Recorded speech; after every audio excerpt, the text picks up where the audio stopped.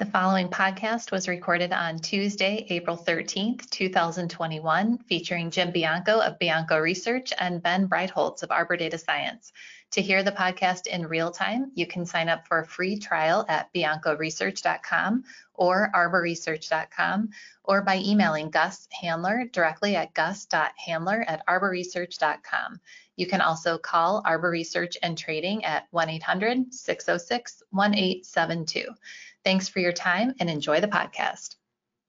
Hello and welcome to the latest edition of Talking Data. Our Talking Data series seeks to offer timely insights into macro market themes along with macro data and its impact on the economy and markets. I'm Kristen Radish with Arbor Research and Trading, and I'm joined today by Jim Bianco of Bianco Research and Ben Breitholtz of Arbor Data Science. Welcome to both of you. Today, Ben and Jim will both be discussing and giving us an update on inflation. So let's get started with you, Jim. What's the latest on the inflation numbers? Well, the latest is we're finally here in the base effect. I'd like to welcome everybody to it and hope that you enjoy it as well too. And of course, what the base effect is that we've dropped off March of 2020 and we've added March of 2021. March of 2020 was when the lockdowns began and we had a big drop in the inflation statistics. So we saw a surge in the year-over-year inflation numbers from 1.7 to 2.6. Now, as we drop off April and May, if you assume that the inflation statistics, CPI is unchanged for April and unchanged for May, and you drop off April 2020, May 2021, that 2.6 is going to go to 3.5. But that's assuming that you have zero on the inflation rate for the next 2 months, and we haven't had that. We've had 0.4 and 0.5 for the last few months. If you have any number that's equivalent to that, we could see a 4 handle on year-over-year inflation in the next 2 months. Now, that's the base effect. We all know that that's happening. And so that shouldn't be a surprise. As I've argued on this podcast for months now, we know this is going to happen. We also know when you get into June and July, those numbers should back off a little bit when you look at what's dropping off and talk about the year-over-years, and then we'll see what happens. Beyond that, 0.4, 0.5 for the headline numbers over the last couple of months, 0.3 on the core number. Those are pretty heady numbers, and this is coming off of last week's PPI numbers that were 1%. That was a huge number as well, too. So there is some nascent signs that the inflation numbers are kicking up a little bit. Not enough to really get the market bothered. We'll talk about that in the next section. But you are definitely starting to see those numbers start to move. Anecdotally, you're also seeing lumber prices soaring. We're up to $1,200 a board foot on lumber prices from $200, a 6x increase in a year. As somebody noted, the increase in lumber prices is adding about $25,000 to the average house price. That's almost a down payment right now. Just you have to pay in lumber prices to build a new house. As well too. Used car prices are soaring as well too. And in the biggest sign that inflation might be a problem, I guess Ben is having some problem with some of his landscaping in the last couple of weeks, trying to get some mulch done as well too. So Ben, let me turn it over to you. How is your landscaping going, and tell us more about some of the numbers. I'm not happy. So for real, seeing a 50% jump in terms of the labor cost of both, the good itself and then the service of putting down the mulch. And I think it seems pretty ubiquitous in terms of querying around the country. It's difficult to get the labor, which is some of a shortage. A lot of the individuals are becoming extremely picky, contractors and so on, because they want the higher dollar value of projects, and some of these smaller projects just aren't getting picked up. And there's a lot of demand there. So a 50% bounce is pretty high. And that's, getting back to the reports, you talk about PPI with things like lumber. There's over 40 different components in that miscellaneous commodities and services portion of PPI that are more than 2 standard deviations above their average on a rolling 3-month basis. So on a rolling 3-month basis, PPI, core PPI, is up over 8%. Now that's an annualized basis. So the big question going forward is, do we get this cost push inflation to finally show up? And if you look back historically at core and headline CPI, you get these spikes, kind of like we got now with 30, 60 basis points for core and headline CPI.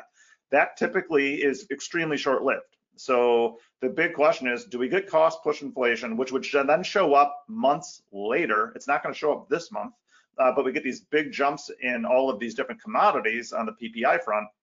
Will, over the next 3 to 6 months, will they push that on to consumers? And that's what we got to wait and see. So markets, I think, are a little bit kind of on the fence, and we'll talk about that real quick. We have a chart up showing the commodity front, so things that are actually traded on exchanges.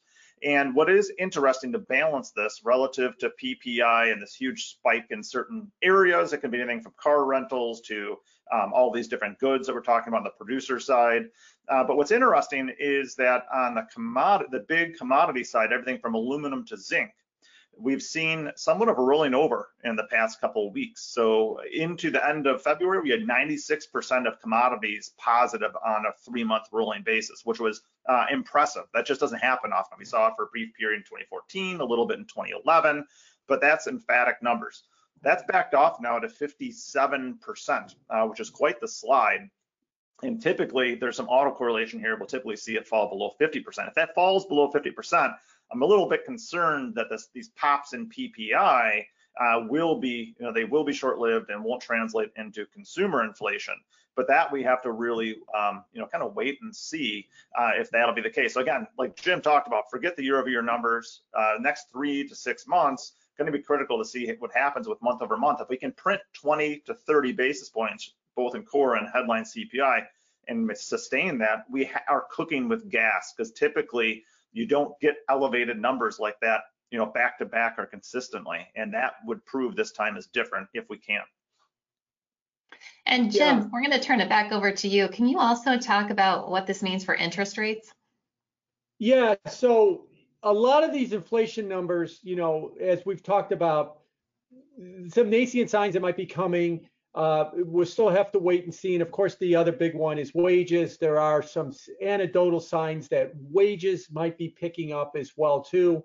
In addition to another topic we've talked a lot about here is personal income is booming because of all of the stimulus money that everybody's gotten. It's having, I think, the same effect as if they would have gotten a raise recently as well, too, and that might be followed up.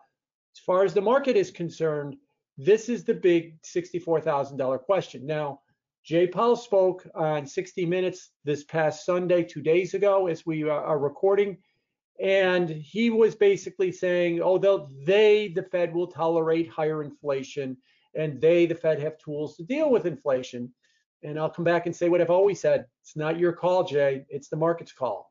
If we get inflation to run hot above 2.5%, and the market is okay with it, then the Fed's okay with it. If the market's not okay with it, then the Fed's going to have a real problem on its hands.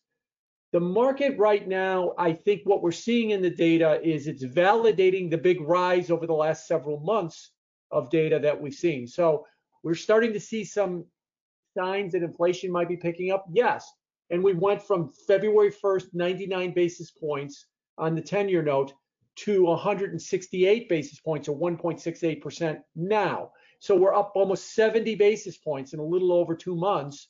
And now we're starting to see the data. That's the way markets are supposed to work. It anticipated what we're seeing now. The next question is what comes next. I think the market is still unsure as to whether or not we're going to see more inflation as we move forward. But it's definitely not in the mode that the inflation story is peaked, because we're still only about 10 basis points away from the high print of 177 set about 2 weeks ago. Yeah, heck, we have TIPS break-evens in the 5-year space, above 260 basis points, 10-year space above 230 basis points. So we're getting obviously elevated levels, but there's a neat market we talk about, which is inflation swaps, caps, and floors, essentially call and put options on headline CPI.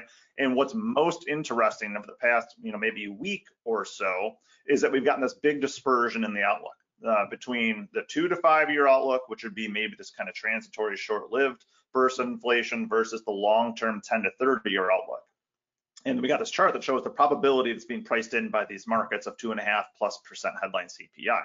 2 and 5 year outlook is beginning to price it in, 54 and 64% probability respectively. That again might be showing that, okay, we can get this burst in inflation, short run. It's kind of, to the Fed to the Fed's benefit, it would be this transitory nature. I hate that word, but and then 10 and 30 year though is been reluctant, meaning that are we going to see a regime shift higher in inflation, which would be a big deal. And this is what Jim's been talking about too. Would there be a bona fide regime shift where the long-term average actually starts to creep back positive? And there's some dynamics that would be supportive of that. But we're waiting for investors to kick in. So for me, it's kind of like inflation expectations have, like we said, maybe the easy money's been made. They've run fast. They've been impacted by TIF purchases from the Federal Reserve. That could be anywhere between 30 to 100 basis points of the widening we've seen over the past year. But now, we got to see this right side tail, this 2.5+% headline CPI priced in order to have core really sustainably run above 2%. So one of the most important metrics, I think, really is this 10 and 30 year inflation swap caps and floors focused on 2.5%. So we'll see if that can come to fruition. If not, it's going to be this reflation story that Jim's talked about so much too. If you look at what is correlated to, what is really driving nominal yields higher, and you look at the correlation of the real yield component, which is the TIPS, and then you look at the inflation expectations, which is the TIPS break even, and it's been driven so far by the TIPS, by the real yield component. That's where the correlation is the strongest relative to nominal yields. Now that doesn't mean it can't switch really quick, and that's typically what happens. It's a quick flip that happens really quick. We've talked about Volmageddon, other instances where this has happened, and so we got to watch those correlations closely. If TIPS break even suddenly correlate with nominals, and then they become, for example, negatively correlated with equity risk like the VIX, then we have a real story where risk markets need to be concerned. Until then, you can live pretty safely, happily with this equity rally that we've been in. But that's another metric to watch very closely, one that we've talked about a lot on this podcast. I'll just conclude real quick. Another thing we've talked a lot about the podcast, at least I have, is the difference between R&I, reflation and inflation. And you can see it in the stock market too. It's near its all-time highs again, as well, to just a few points off of it on the S&P. It seems to have this love-hate relationship with rising interest rates. Is it because of inflation? Is it because of real growth, reflation? Remember, real growth, reflation is good. Higher rates because of that is good for equities, it's good for the economy. Higher interest rates because of inflation, I would argue, is not so good. And the reason I say I would argue is we haven't seen that in 25 years. So I would argue that would be the case again. And I think the market is kind of, vacillates back and forth. 2 months ago, when we were going through 150, it was all worried about inflation. Now that we're near 170, it's all decided that it's reflation. But that could go back and forth quite a bit as well too. So this love-hate relationship that stocks have with interest rates, I don't think is over, especially if we start seeing inflation push us above 180, 190 on the 10-year note. You could probably start to see the risk markets be bothered by it again, like they were in March.